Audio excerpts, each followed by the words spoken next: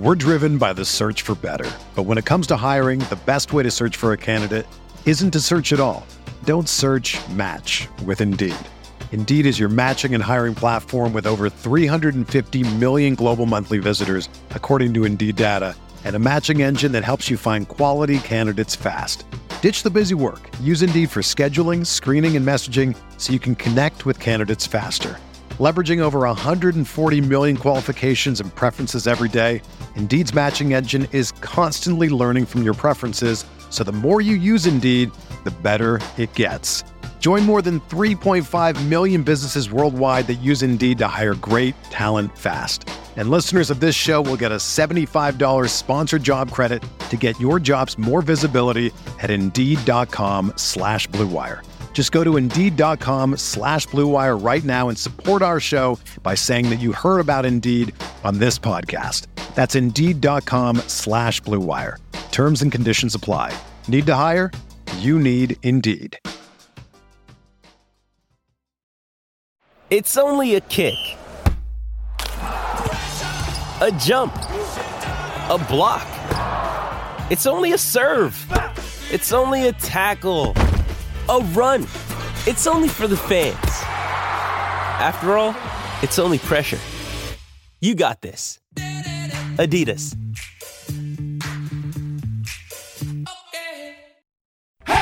Roto Grinders presents your first word in daily fantasy sports. Let's go! The Morning Grind. Stevie, TPFL and company are here to jumpstart your analysis on today's DFS slate. Let's go! Without further ado, here's your host, Stephen Young.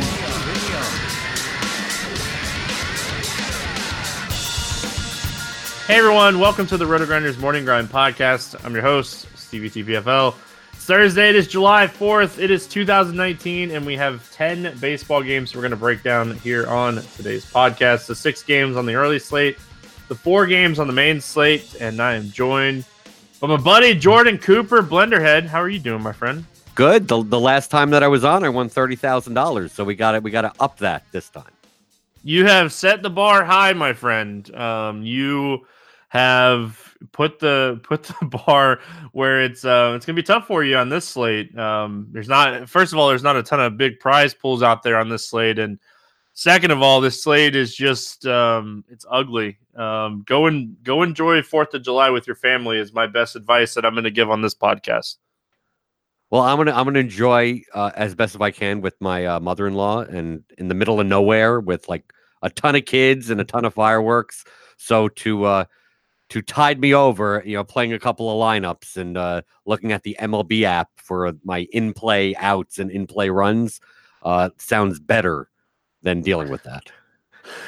Oh, don't we love those mother-in-laws? My mother-in-law is driving me insane right now trying to plan a baby shower. So yay, fun stuff. Let's get into it. If you guys haven't checked out our sponsor, make sure you head on over to fantasydraft.com. Sign up through the Roto Grinders links. That way you get 3 months of Roto Grinders premium for Fantasy Draft once you make your first deposit and start playing over there.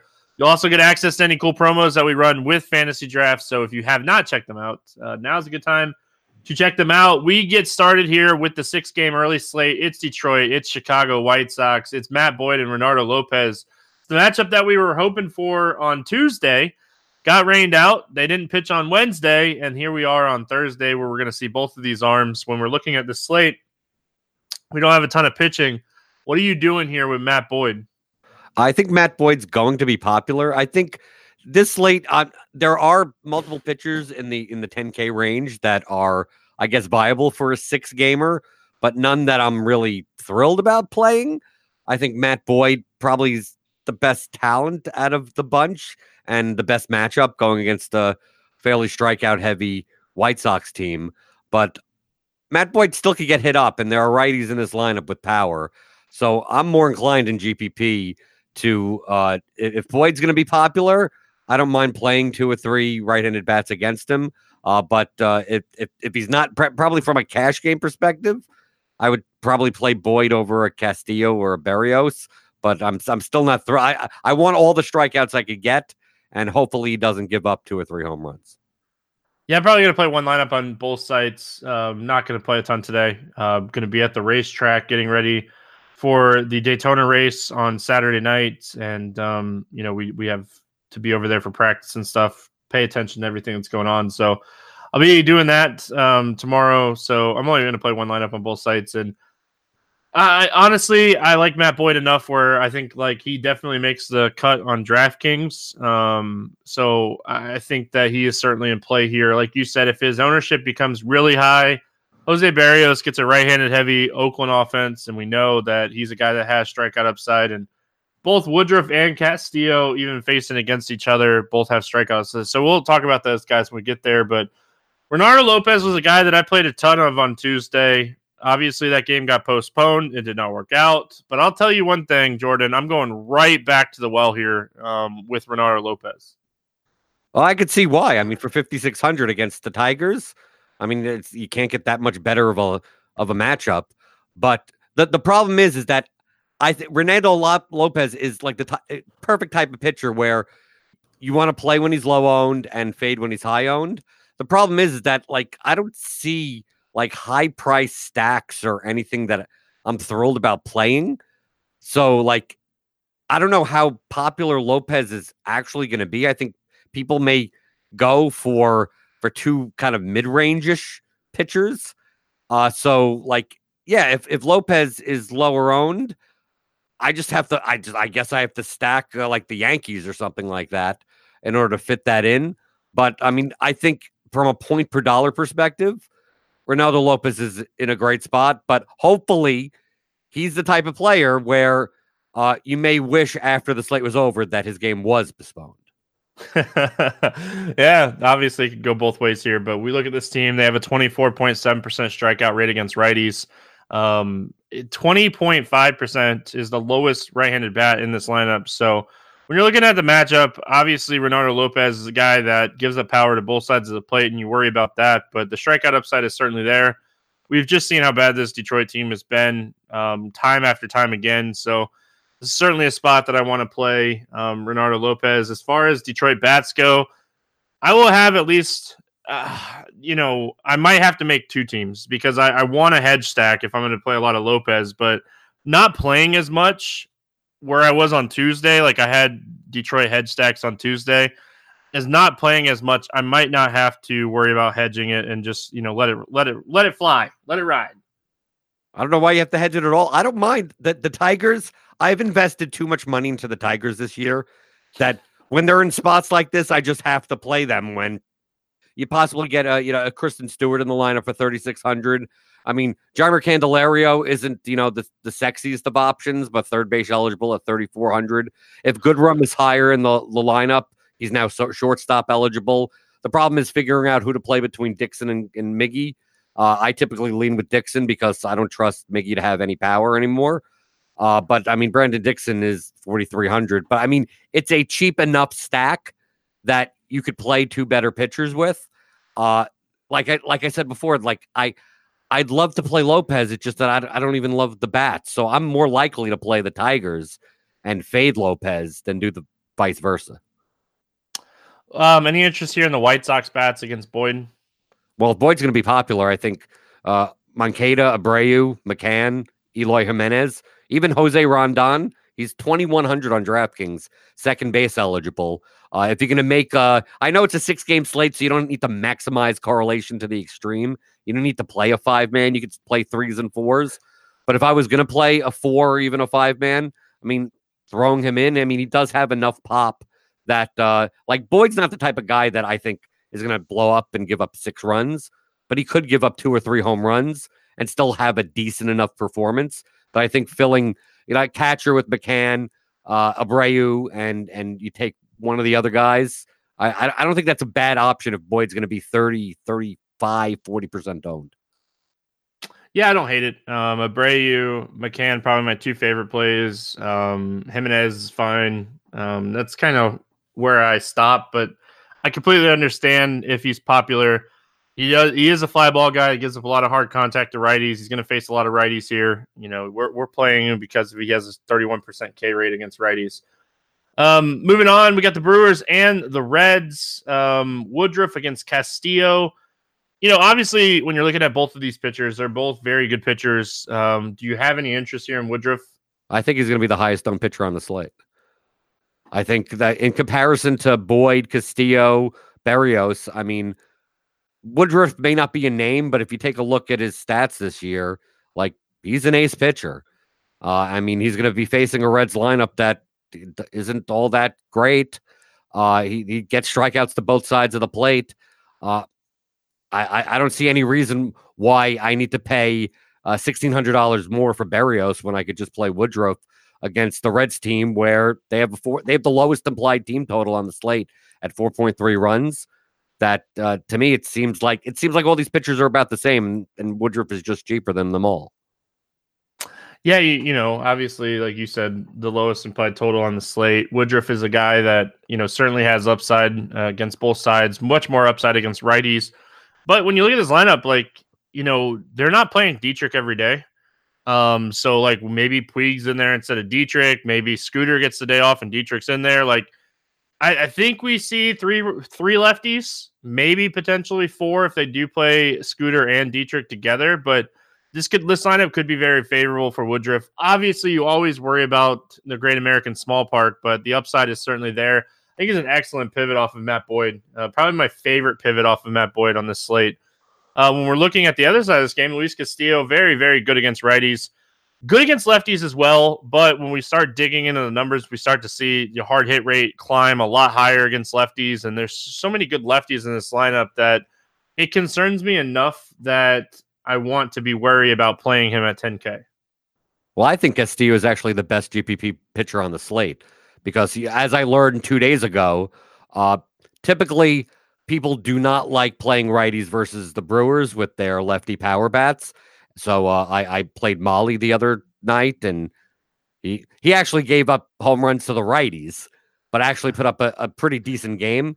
So being that like I'm not excited about any of the pitchers on the slate, if Castillo is going to come in at 10% owned because people are going to want to play like a Moustakas or a Yelich against him because that's perfectly viable. Like Castillo has 30+ point upside. He could put up 10 strikeouts in this matchup, and getting him at 3 times less ownership than Boyd or even Berrios and definitely Woodruff, that makes sense. Maybe not in cash, but if you want to take a shot, especially with the Brewers bats being somewhat owned, I think that's a good option. Yeah, can certainly understand. 28.5% K rate, 15% swinging strike rate, gets a ton of good contact as far as outside swinging strike is high too. So definitely don't mind Castillo. As far as the Milwaukee bats, I'm not going to tell you not to play Yelich, Moustakas, Grandal.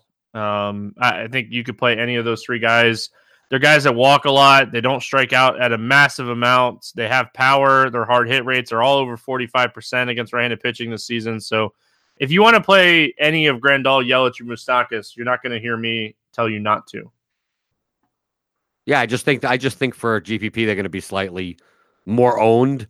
It's a 6-game slate, but I'd much rather play Cubs. I'd much rather play Twins, and you're going to see a lot of Brewers one-offs, so I'm even less likely to, if I wanted to take the Brewers, I would take 4 of them.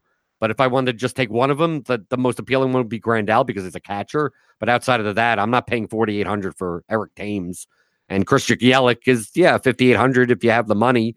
But, lineups that have those one-offs in it, it's going to be very duplicative with everything else that I'm playing in my lineup. Let's see here. Reds bats, anything standing out to you on the Cincinnati side of things? I mean, if I'm going to play Woodruff, I'm probably not going to play bats against him. And really, the lefty bats, I mean, Dietrich, he's been getting pinch hit for. He may not even be in the lineup. You'd play him at second base because that would be a more scarce position. And then Scooter Jeanette's there. But I mean, he's coming back. I don't know if, does he have the upside to win you a tournament? So I look at I'm not really a Senzel at 4,800. It's just like the prices are and if I'm going to play a lot of Woodruff, I'm probably not going to play much Reds. Yeah, I think Winker is a guy you could potentially look at here at 4K. If Dietrich is in the lineup and Scooter's out of the lineup, that's probably just going to mean Scooter's going to get a day off. So I think that that's where Dietrich is more appealing. Like you said, he's been getting pinch hit for. It's very frustrating. He's the bat that you want here. Like, he's the guy that has multiple home run upside in the Cincinnati lineup. He has a 383 ISO against righties this season, and his hard hit rate's at 42.5%. And that's all of this is all with a 178 BABIP. So he has some positive regression coming his way. Been a little unlucky. So Dietrich would be the guy if Scooter's out of the lineup that I'd want to play, because I think he'd get 9 innings here. We got the Cubs and the Pirates. Jose Quintana against Jordan Lyles, 9.5 total. Quintana is a 122 favorite. Any interest here in Quintana? Not at all. Not a chance. I actually want to stack the Pirates against him. Yeah, Pirates, a team at the beginning of the season was one of the worst teams in baseball against left-handed pitching. They're quickly going up the board against lefties. They've been one of the hottest teams in baseball. This team, or this game, has one of the highest implied totals on the slate, small slate, certainly looking at that kind of stuff. But this is a team that at the beginning of the season was bottom 5 against a lot of stats against lefties, and they're moving up the board a little bit. Still not the best team, but still moving up the board. Don't think I want to play Quintana here. Too many righties. As far as Jordan Lyles goes, Lyles is always a guy that we can trust against right-handed heavy teams. He does struggle against lefties. There's not a ton of lefties in this lineup. Do you have any interest here in Lyles?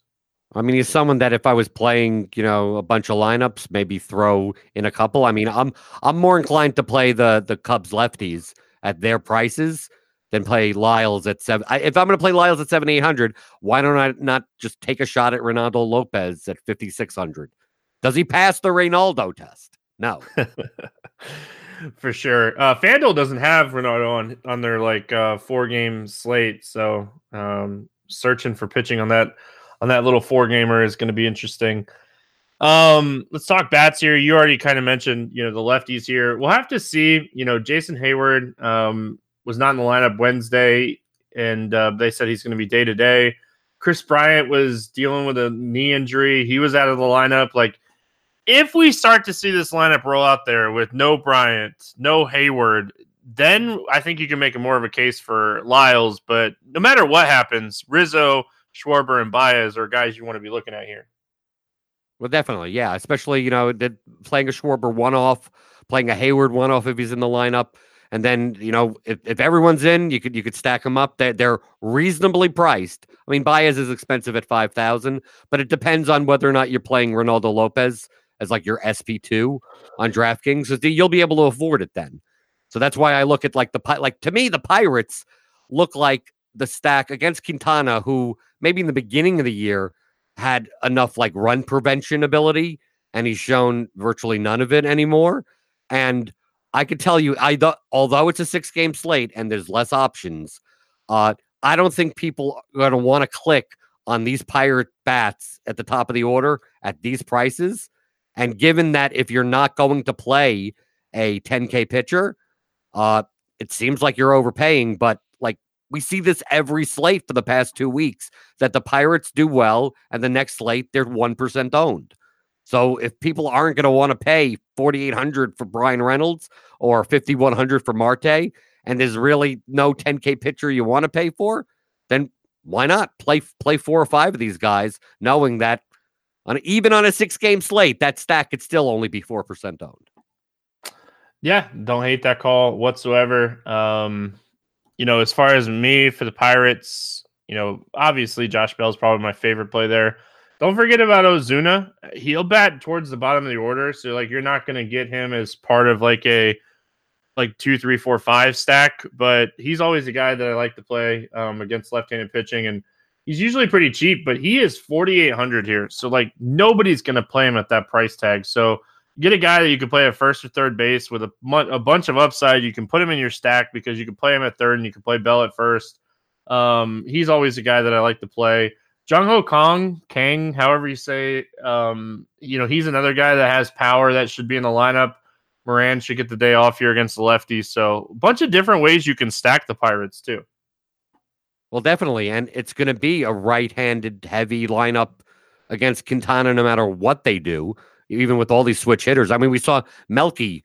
He had a home run, this past slate. So the cheap ends of the Pirates order you could use, and they're not going to be as owned, and the top end is not going to be as owned. It just like looking at this, just looking at the names, people are going to want to click on Aaron Judge before they click on Brian Reynolds, and Aaron Judge is 200 less.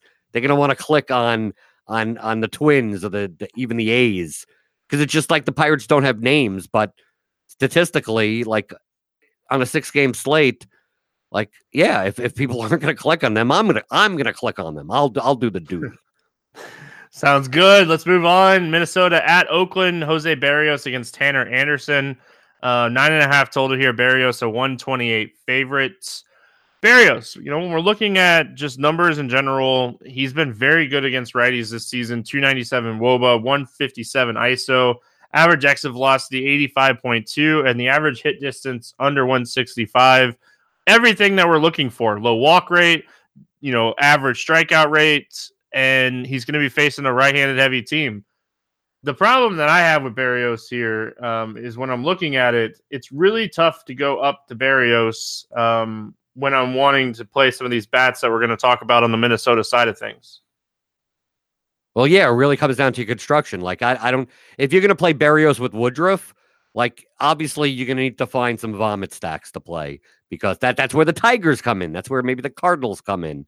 I think in a vacuum, Boyd is probably a better play than Berrios, and I think Castillo has higher upside than Berrios, but I think Berrios may be the quote safest play against a right-handed heavy team in Oakland, which is more of a pitcher's ballpark. So, like, do I see the highest upside for 11,000? No, but it is a 6-game slate, and it could be one of those slates where if you could get 22 points out of your pitcher in that slot and avoid landmines, that should be good enough. Yeah, and if you're playing on FanDuel, like, Berrios is in a league of his own over on FanDuel on that 4-game slate. Like, it's Berrios, and then like the next best pitcher is Quintana. It's a massive discount if you go down, but there's so many cheap bats on FanDuel on that 4-game slate as well that, like, if I'm playing that 4-game slate, I'm probably playing Berrios, even if he is going to be like 30 or 40% owned, just because he realistically could outscore anybody on that 4-game FanDuel slate by 20 points. So tough to fade him at that, but he is on the road, so you never know. Any interest here in Tanner Anderson? He doesn't pass the Ronaldo test. Yeah, pitch to contact guy, gives up a ton of hard contact. Minnesota is one of the top stacks on the slate for me. I think they're going to be a top stack on the slate for a lot of people. I don't mind maybe getting off of the full stack and just looking at like Kepler and Polanco as a 2-man and hoping that the bottom of the order doesn't do a ton of damage. But I like Castro a lot too. Hate paying up a catcher, but 38 seems really fair for him. So I like the power lefties in this spot against a contact pitcher that gives up a ton of hard contact. Right. It also depends on whether or not Marwin Gonzalez is going to be in the lineup. I know he was scratched this past slate, and obviously he's a cheap enough option to fill out a stack. But I mean, it's the case where if you're going to play Ronaldo Lopez, you're going to have the money to pay $5,200 for Cruz. You're going to have the money to pay $4,500 for Polanco. I mean, the bottom of the order, I mean, I agree with you. Castro filling a catcher slot at 3,800 with the platoon advantage does make sense, especially if you're going to play Twins. But I wouldn't be opposed to an Arias. Even playing the bottom of the order as the road team, guaranteed 9 innings worth of at bats. I mean, if you want to get weirder and play like Jonathan Scope, who doesn't have the platoon advantage, but still has enough pop to hit a home run off of Anderson, I could see doing some type of wraparound if you wanted to get different, because I could see the Twins bats being fairly popular on the slate. Yeah, and the thing that really stands out to me for Kepler and Polanco and Castro, why I mentioned them, is Anderson's more of a ground ball guy. Those guys are massive fly ball guys, as is Sano and Buxton. Like, you can 7, 8, 9, 1, 2 does not sound like a bad idea here. The more I think about it, because of those fly ball rates. And even though Anderson's been better against righties, first, it's a small sample. And second, like, it's a lot to do with ground balls. And when we're looking at this team, they're a team that hits sinkers well. So Certainly don't mind that wraparound. I actually like that idea. 7-8-9-1-2 to get all 5 of those fly ball guys against this ground ball pitcher.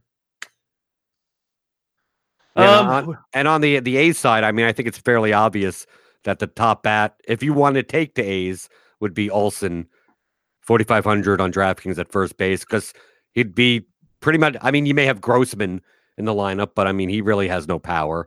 So if you're going to take a one-off against Berrios, I would assume be Olsen, or you take a shot at 3,600 Chris Davis, because he could hit a home run no matter what side of the plate, but he could also strike out 5 times. That he can. St. Louis at Seattle. Michael Wacha, Tommy Malone after an opener. Any interest here in Wacha? As a cheap pitcher, I don't want to say he doesn't pass the Reynaldo test.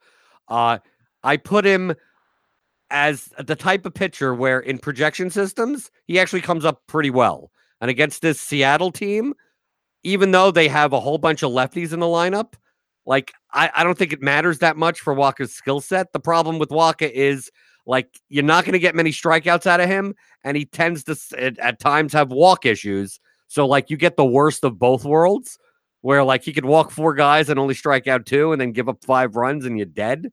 But he could also go deep into games and go 7 innings and give you that, 16-point and a win type of score.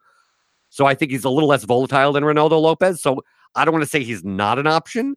I don't think he's an option, like, if you're going to play them both together, because then you're obviously leaving 4,000 on the table, because I don't know who you're spending up for bat-wise. But he's not my favorite. I'd rather play Reynaldo Lopez for his upside, but I wouldn't call you crazy for playing Wacha.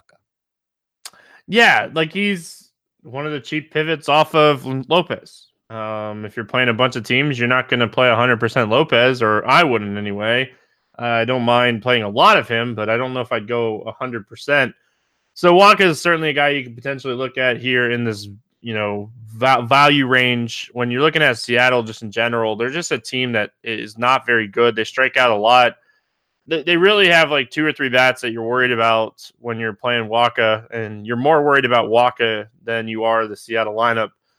Tommy Malone, a guy that has not been bad this year. When we look at Tommy Malone, he's really just accepted this, long relief role where he's going to go out and throw 5 or 6 innings and just do his thing. Do we have interest here as cold as this Cardinals team is?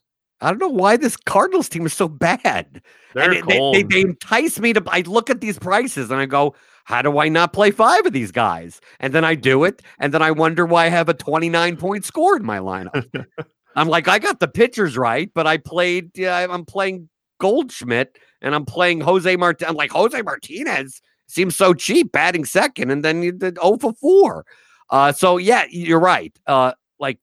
The way the Cardinals are, you could stream pitchers against them, and it doesn't even matter. You could look and go, oh, they're going to have all these righties. Still doesn't matter. They're that bad. But on the other end, on a 6-game slate, I'm more inclined to take a little bit more risk bat-wise than pitcher. So, like, from a Reynaldo test, I'd rather play Lopez than Malone, but I wouldn't fault anyone for, like, Malone seems like if you wanted to, if you needed the money, and I think he's safer than Lopez, like, from a cash game perspective, but from a GPP perspective, like, he's okay. He's efficiently priced. Yeah, and just kind of going back to FanDuel really quick. Like, if I'm looking on FanDuel and I'm not playing Berrios, I'm probably playing Malone at 6,700 and loading up on bats. Like, it's one of those 2 guys on FanDuel for me today. It's just kind of how I'm looking at that slate. Like, I'm going to play around with it in the morning once we start getting lineups, but it's probably going to be one of those 2 guys on my FanDuel build here, just because that's kind of how it sets up. When we look at the St. Louis bats, like, Paul Goldschmidt is not broken. He is a guy that has a low strikeout rate, high walk rate, 55% hard hit rate against lefties this season. He only has a 382 WOBA. When we start looking at X WOBA and CX WOBA, the dude has a 515 CX WOBA against lefties this season. Like, don't be afraid to play Paul Goldschmidt in this spot. No, I'm never afraid to until he gets a 3-point score, and I'm wondering why I keep on doing this.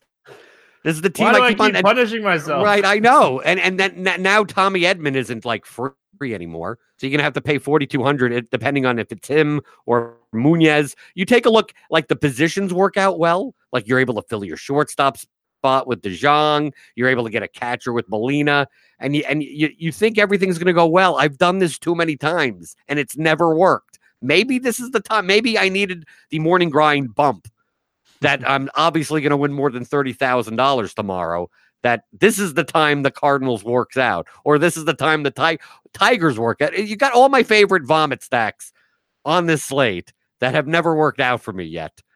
The Giants, I could already cross off my list. They've worked out before. So, like, you could play any of these guys as one. Like, you play Tyler O'Neill as a one-off. I mean, look at these prices. But just understand, like, this team should be better, but they're not. So just don't be surprised when they only put up one run on the board. Yeah, so here's the thing. When you're looking at it, the Cardinals are really cheap, like you said. If you want to play Berrios on FanDuel, like stacking the Cardinals makes a ton of sense because of what you're able to get. You're not really sacrificing, upside bats because it's just how cheap they are. You're still able to get pretty much everything you want as far as the stack. Plus, then you're able to run it out there with other spots that you're really going to like as well. So certainly a build that I'm going to be looking at. The Cardinals have been that team that has just been very frustrating because they should be doing a lot better, but they're not. And Tommy Milone's in play. Seattle bats. I love Vogelbach here. Probably one of my favorite plays on the slate. Yeah, any of the lefties would be fine. But I mean, I feel like I'm overpaying the $4,700 for JP Crawford. I mean, Malik Smith has obviously, stolen base upside. I'm not going to pay $5,000 for Domingo Santana. So, like, yeah, Vogelbach would be the number one bat in a vacuum. And Narvaez, because he's a lefty, he fills a catcher spot.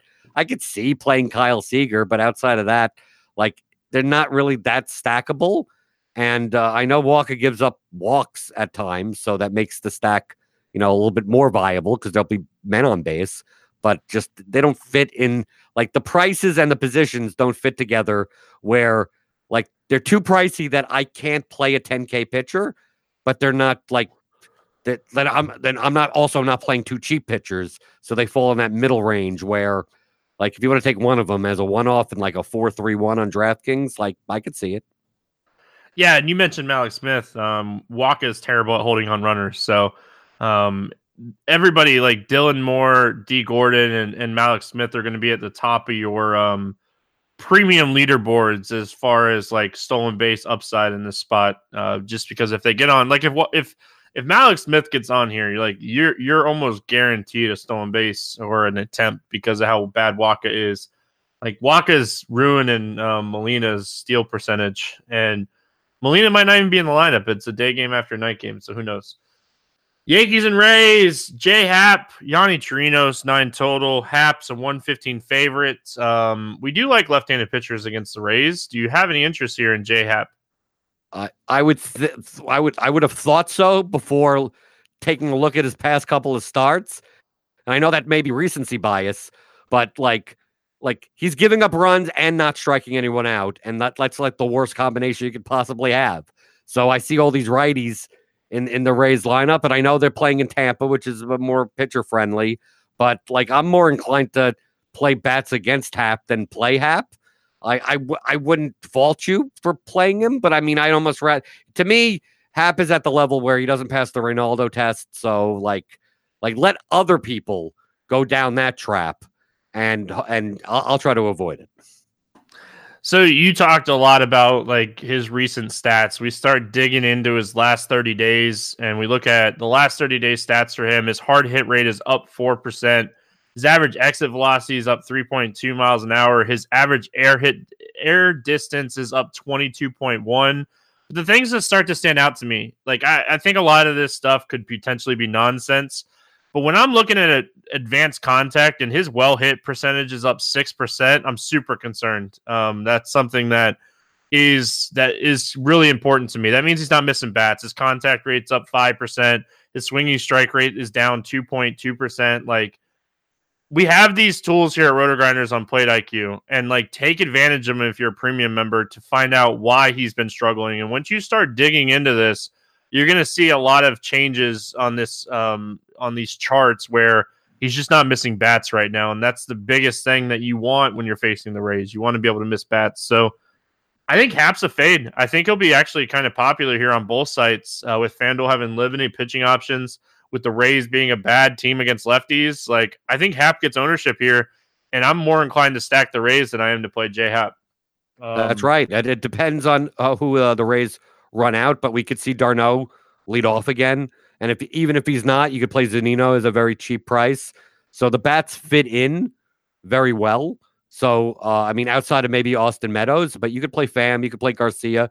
And, I mean, I'm not sure about the full stack, but I could definitely see a nice 2 or 3 man with 2 outfielders and a position player. Probably like a really good secondary stack. Like if you're running out like a 4-man stack from another team, like getting 3 Rays and then playing one off.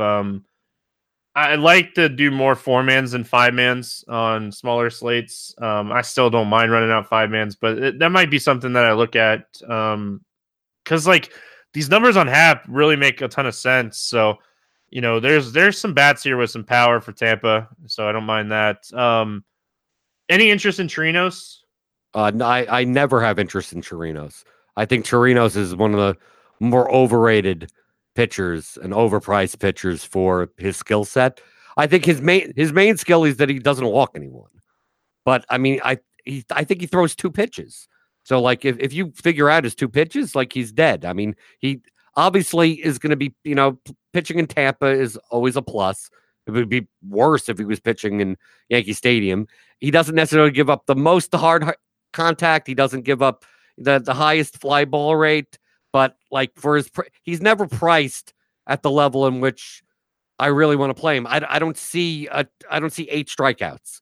I mean, so like if he was 6K, if he was 6,500, it'd be a different story. But he's never priced that way, and I always think he's overrated for that.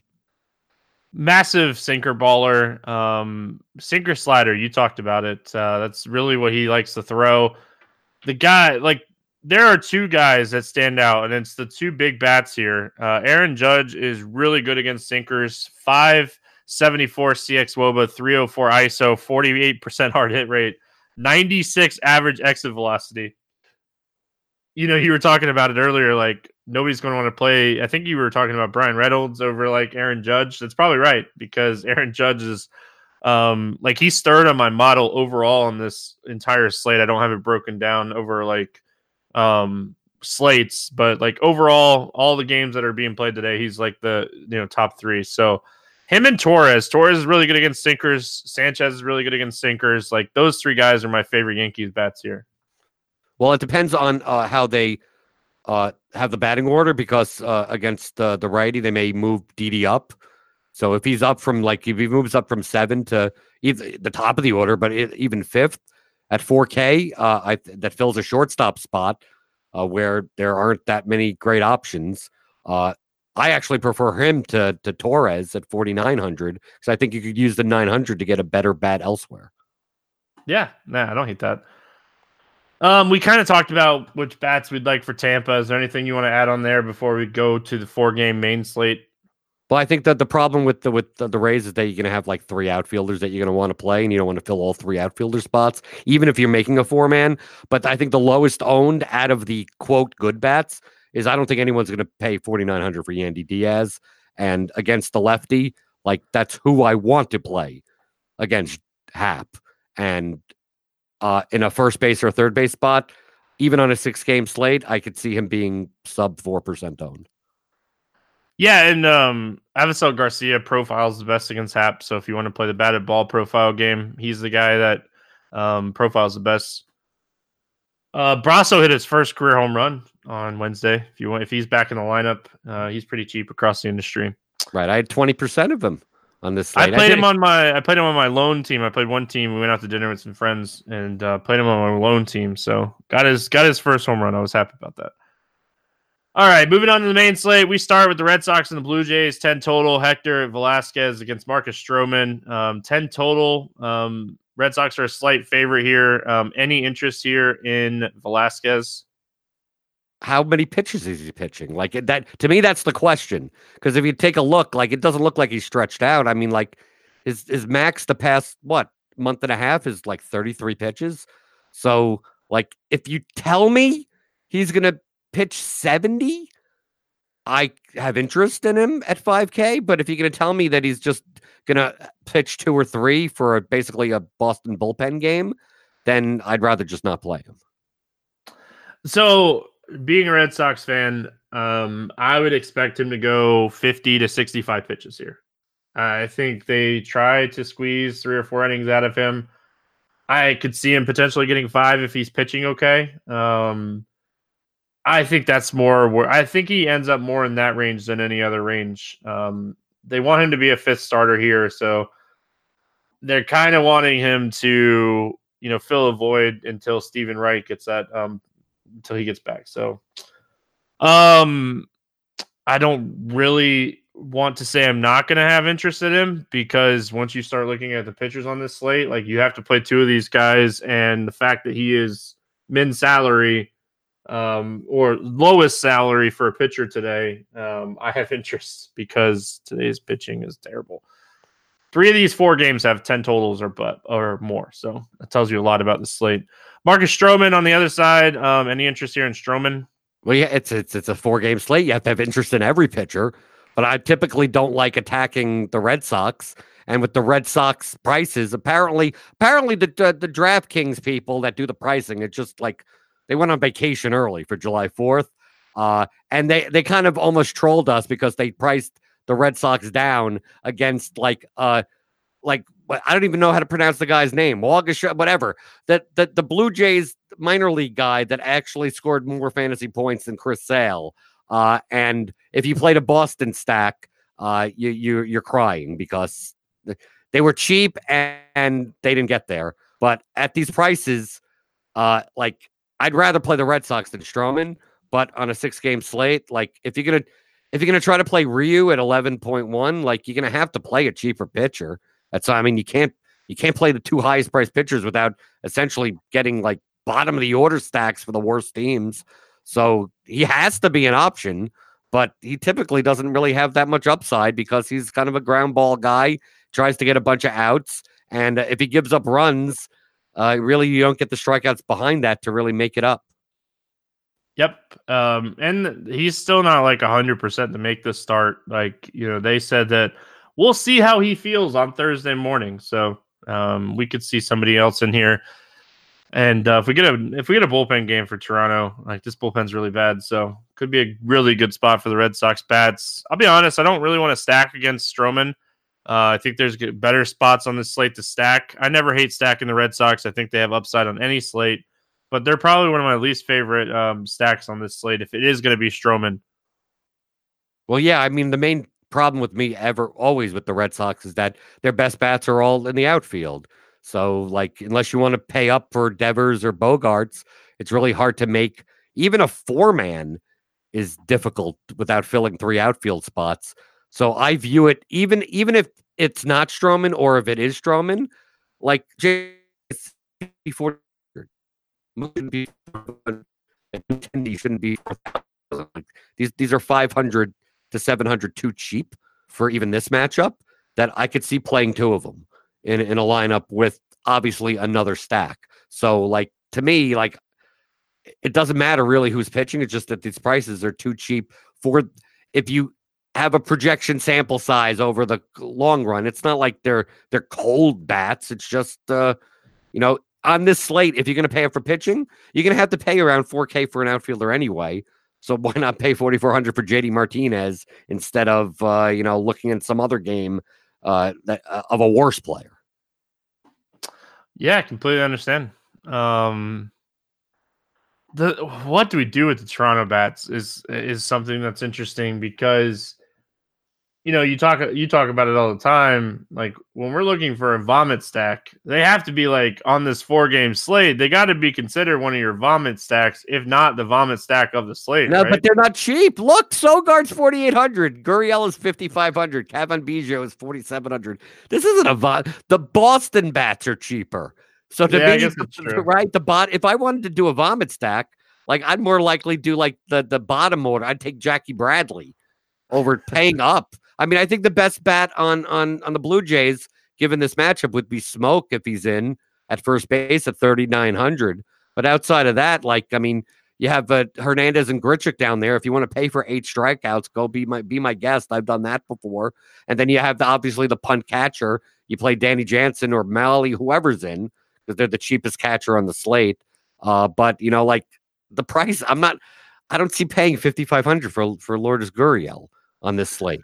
Well, I mean, he's 1,200 more than Bryce Harper. And I know Harper's going against Soroka, but I'd rather take him than, I mean, I just like, typically you would think that the Blue Jays bats would be cheaper, but obviously they priced them up for Hector Velasquez, thinking that, you know, Velasquez is a gas can. Yeah, I looked at it and like Vlad and Smoke were cheap, so I figured the rest of them were cheap. And nope, wrong. Anyway, we move on. Philadelphia, Atlanta, 10 total. Zach Eflin, Mike Soroka. Soroka's a 155 favorite. Any interest here in Eflin? I mean, like I said, it's a 4-game slate. You have to have some interest. Atlanta has a 5.6 implied run total, but I mean, you see most of these teams have high implied totals. I typically don't like attacking Braves at all unless it's a high strikeout pitcher, and Eflin can get strikeouts, but I'd rather play Eflin in Philly. I know Philly is still a hitter's ballpark, but with the temperature being, you know, 88 degrees and humid in midday in Atlanta, like for 8,100, I'll play Stroman against the Red Sox before playing Eflin. But like I said, it's a 4-game slate. Like, there's value in, if Eflin's going to be 4% owned, then feel free to go for it. Yeah, I don't know if I end up on Eflin. I think I'd rather try to find the money for Canning or Soroka or go down. But like you said, it's a 4-game slate. You can pretty much do anything here. Soroka on the other side of things, Soroka, I like him here. You know, obviously this team is a team that has some pop and they have some power. A lot of the power comes from the right side of the plate. He's a guy that generates a ton of ground balls from the right side of the plate. Obviously, you're worried about Bruce and Hoskins being fly ball hitters, but this guy is so good. And I know he's 9K, but man, it's really hard to pass on him today. Well, given the options, I mean, to me, the top options on the slate are either Ryu or Soroka, because like Soroka may not have the upside, but it's a 4-game slate. Like, how much upside do you need? Like, on a 4-game slate where these totals are in the tens, like, you just need a pitcher that doesn't kill you. And out of all of these, he would be the one where 6 innings, even 7 innings, even if he gave up 3 runs, like, you don't see him getting blown up for 8 runs, but all these other pitchers, you could see that. So for 9,000, you're kind of getting, you know, kind of the floor play. But even in GPP, like, I'd much rather play him than I know your favorite Griffin Canning, but I'd still much rather play Soroka than him. Yeah, Canning being in Texas, with it being hot in Texas, 90 degrees, like it is in Atlanta. Those are the 2 hottest games on the slate. We're going to see some fireworks in those games for sure. Bad pun. Crack myself up. Let's talk bats here. Philly bats. Who do you like here? This is the vomit stack. Like, you typically don't think of the Phillies as the vomit stack, but like, compared to the prices on the slate, like, you could, I mean, no one here is more than 4,300. Of course, you're going to play 4 bats against Soroka, which isn't ideal. But, I mean, you could take Harper, you could take Bruce, you could fill the catcher spot with Real Muto, you could fill a shortstop spot with Segura, and you're fine. I mean, even if you want to throw in Kingery in there, and Hoskins always has power. I mean, this is a good team. So you could say that maybe Soroka does get hit up enough. On a 4-game slate, I don't know. I don't think we're going to see scores in you're going to need 200 to win on DraftKings. So even getting, you know, 5 runs and maybe 2 extra out of the Atlanta bullpen or something, get like Tomlin coming out or something, you could do it. It's just that, like, if you're going to play like Ryu at 11-1, like, you're going to need to find like this cheap level of stack to play, even if you're playing 3 or 4 guys, and there's nothing else to choose from. If you're not playing Ryu, then you don't have to do it. But to me, that's the option. I don't like any of the Phillies bats as like like one-off. Like maybe you could play Harper or Bruce. I guess the lefties as a one-off. But like, unless you need the salary, like I'm not looking to target against Soroka. Yeah, I completely understand that. Like, the problem with it is like, I still don't know like who I'd want to play with Ryu to make where I would need the salary, because like, you know, we're going to talk about the next game, Lance Lynn and Canning, both in Texas, hot in Texas. Like, that's the problem with this slate, is finding out which SP2 you want to use if you're going to use Ryu or Sorka. As far as the Atlanta bats go, I really like the Atlanta stack here. I think the Angels Rangers game is going to get a lot of the ownership on this 4-game slate, just because of the 11 total, the implied total being high. I don't think the Braves are going to fly under the radar by any means, but I like the stack here for sure. And there's a bunch of different ways that you could do it without being like super chalky. Yeah, definitely. I mean, people don't like playing Markakis typically in the stack, and I typically do because people don't like to. Of course, I did it, and then Riley hits a home run, so you could throw that out. But I mean, if McCann's in the lineup, he's a lefty against Eflin. You got Freeman, the lefty. You could throw in Donaldson is always cheap for he should be 600 more. So I think playing a 3-man of like Freeman, Donaldson, Markakis or something like that is doable. And I mean, Acuna 5,400 is a little expensive. It really depends on who you're playing at pitching. But if you want to play like the Markakis, McCann, Donaldson, Freeman, I think that may be the best route to go as far as attacking Eflin.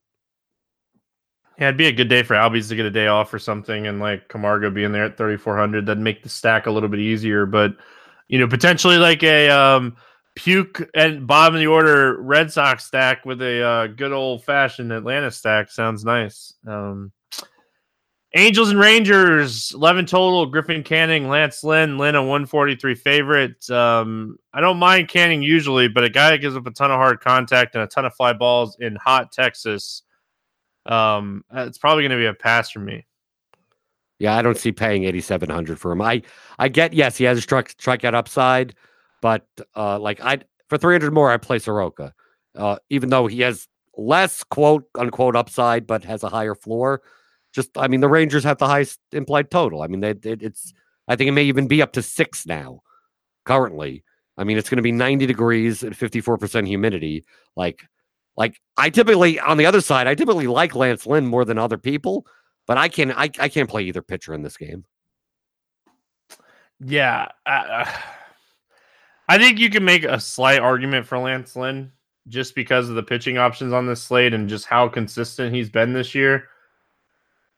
Even in this spot and what he's been able to do this season against this team has not been great. Like, I know he has the upside, but in this spot, it just seems like a stay away spot for me. But if the lineup looks funky or something, maybe I take a shot on Lance Lynn. Maybe if I want to play like a Lynn Soroka lineup, I think that is potential if you want to get off of Ryu, who should be the highest owned pitcher on the slate. Like, I could see doing something like that.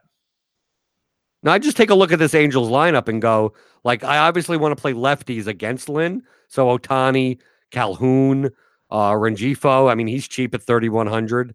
But I mean, the righties in their lineup are Trout, Upton, and Pujols. And I know Pujols is, past his prime, but he's a quality hitter. So it's not like Lance Lynn is facing garbage righties. He's facing good righties. So to pay 9,500 for that in a game that has nearly an 11 total, like I'd much rather. I know it's a 4-game slate. You don't have many options.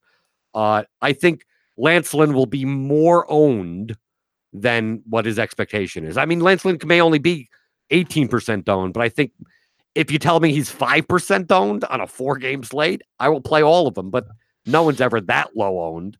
I just don't think for 9,500. I'd rather make sure. I think Soroka's floor is better than Lance Lynn possibly getting a -6 score. Yeah. Listen, I hear you. Let's talk bats. You kind of mentioned it. I will say La Stella on the IL as of Wednesday. Kind of saw that one coming. Justin Upton is dealing with a quadricep like tightness. He left Wednesday's game because of that. So depending on what the lineup looks like here, like Ohtani and Trout and Calhoun are certainly all in play for me. But if the lineup starts looking watered down here, maybe Pujols gets the day game off after a night game, or I guess it's a night game here. But we'll just kind of have to see what the lineup looks like if you're wanting to stack this team. Yeah, I mean, typically I don't like stacking the Angels because you run into even a worse problem where 2 through 5 is all outfielders. So like playing more than 3 of them, like 3 total Angels, is very hard to do. But on a 4-game slate, I could see on a 4-game slate you're not playing a 5-man. You may not even be playing a 4-man. You may be playing like a 3-2-2-1 type of lineup, where you're just trying to kind of pick out the home runs and people close to each other in the order. So, I mean, that's why I look at like Rengifo, like it fills a shortstop spot, whatever. But on the Texas side, you have the exact same problem. Like it's a mirror image. I look at both sides, and then Texas is Chu, Calhoun, Mazara, and Gallo, all outfield eligible.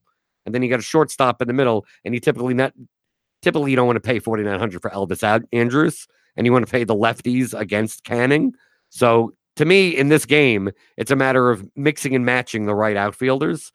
And that's why the outfielders in the other games may be less owned, because people are going to want to play Ohtani, Calhoun, Mazara, Gallo, Calhoun, the other Calhoun, and Chu, because, I mean, it's the 11 total game in the Heat in Texas. The Texas bats, you kind of talked about it a little bit here. Chu, Calhoun, Gallo, Mazara, all very much in play. All the guys that have high hard hit rates. When I'm targeting Canning, I want guys that hit the ball hard, and Chu's at 49%, Gallo's at 58%, Mazara's at 52.5%. Like, Calhoun's at 41.5%. Like, those are the guys that I want to target against Canning. He's going to strike some of these guys out, but going to give up hard contact, and I want hard contact to be on top of hard contact. Right, and also don't sleep on Asdrubal Cabrera.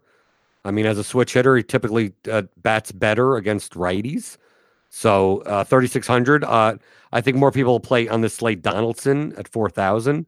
So you may get a little bit more of a discount. And if you're going to play this like 2 or 3 man mini stack, like you could go lower in the lineup. You could play an Odor, you could play a Guzman, because you're really trying to target lefties, lefty power against Canning, and the Texas lineup is pretty much all lefty power. Moving on here to the last game on this slate, we got the Padres, the Dodgers, 8 total. Dinelson Lamet against Ryu. Any interest here in Lamet, I guess? Lamet? You don't remember Dinelson Lamet? Lamet? Yeah, Lamet. Yes. Lamet. He's a strikeout pitcher. I mean, he has a really good slider. Really good slider. But the problem is that you're playing against the Dodgers lefties. So it's a very similar situation with like the Brewers. Like you don't really want to play crappy righties against a team that has great lefties.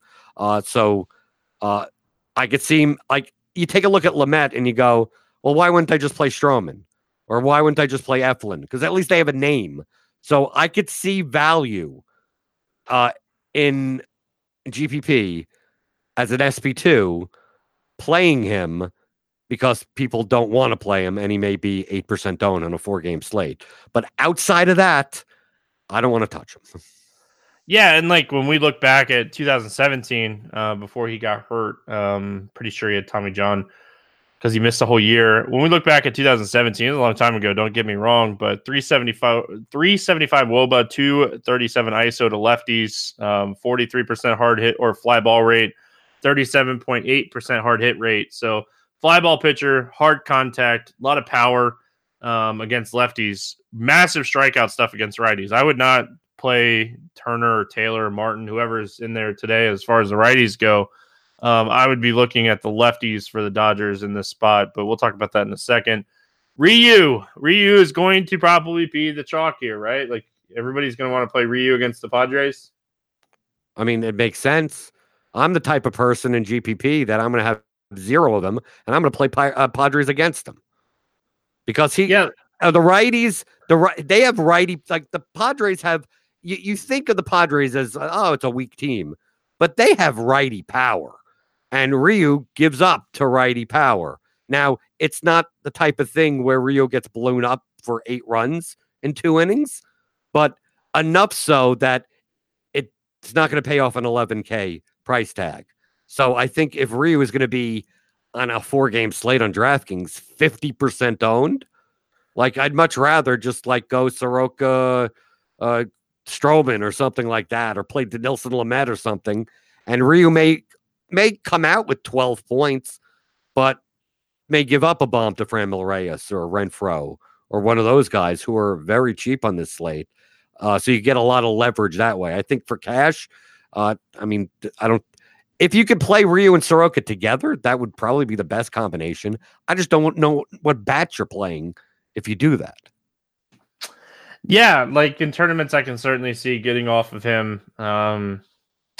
In cash, if you're playing cash on a 4-game slate, if you're that cash game player and you're going to play cash games on no matter what slate, like I don't probably recommend playing cash on this slate, but see, the problem that I'm having is just finding that like pitcher to get off of him. Like, even if I like the Soroka Ryu play together, and just kind of figuring out how to make it work. Using one of your quote unquote puke stacks here to make it work. But the problem is the puke stack is the Padres. Bottom of the Boston order makes some sense. With Leone being 2,100 and Holt and Bradley being cheap, like it kind of helps. But again, it depends if Stroman pitches or if it's somebody else. But yeah, it's really tough to feel good about playing 2 pitchers, whether it's Ryu and Soroka, or Soroka and Lynn, or Soroka and whoever. It's weird. But like you said, if he's going to be 50% owned, like if he gets remotely blown up here, you're not winning anything. So let's talk bats. If you're not playing Ryu, I think you have to look at Machado and Renfroe. They've been so good against left-handed pitching this season. Renfroe has just been an absolute beast against lefties for years now. It's hard not to have interest in those guys. Well, also take a look at the bottom of the order, because you could fill up spots. So if you did, typically on a 4-game slate, I'm not inclined to play a 5-man stack because I don't think it's necessary for that much correlation. But if it was a bigger slate and I wanted to have the leverage, the 5-man vomit stack for the Padres would be Machado, Renfroe, Reyes, Kinsler, and Hedges. I mean, these prices, like Renfroe's 3,900. I mean, Tatis is 5,100. He's the most expensive. But you can play Machado in a shortstop spot at 4,300. The 2 outfielders are under 4K. Kinsler's 2,600. Hedges is 2,200. I mean, I say this knowing that, look at the discount I'm getting. And then, like, to pay up for who? So, I mean, for pitcher-wise, it's like, well, so I could get Soroka and Lance Lynn? And I go, well, I don't want to even play Lance Lynn. So that's why, like, yes, if you're not playing Ryu, I could see playing a Padre or 2. But to stack so many of these Padres guys, it's just like, obviously you're leaving money on the table because there's really no one to pay up for at pitcher anyway. As far as Dodgers bats go, Lamet, Lamet, I don't mind playing any of the lefties against him. Looking back at his numbers, he was really good against righties. Didn't really have a strikeout pitch against lefties. So Peterson, Bellinger, Muncy, all very much in play here. Or Verdugo, if he's in the lineup. I mean, he would be, pretty much any of the lefties. It's hard to stack the Dodgers. Similar problem. Everyone's an outfielder. Muncy's, to me, is a little overpriced at 5,100 in Dodger Stadium. But if you have the money, if you're not playing Ryu, you may have the money. If you want to take Hector Velasquez, Hector Velasquez solves all your troubles. If you think he's going to pitch more than 60 pitches, like, okay, I could see doing it because he's much probably better than Dinelson Lamet. But to me, that's the only way that you're paying up and playing a Bellinger and Muncy together, and then paying for a Trout or something like that. So, like, to me, this whole slate, I don't mind the bats as much. That, like, oh, if I get all these bats, then I could play. Oh, and then I look at the pitchers, and it almost feels like instead of vomit stacks, that I'm doing kind of a vomit sandwich at pitcher for this slate. Yeah. It's a fun one. Let's just put it at that.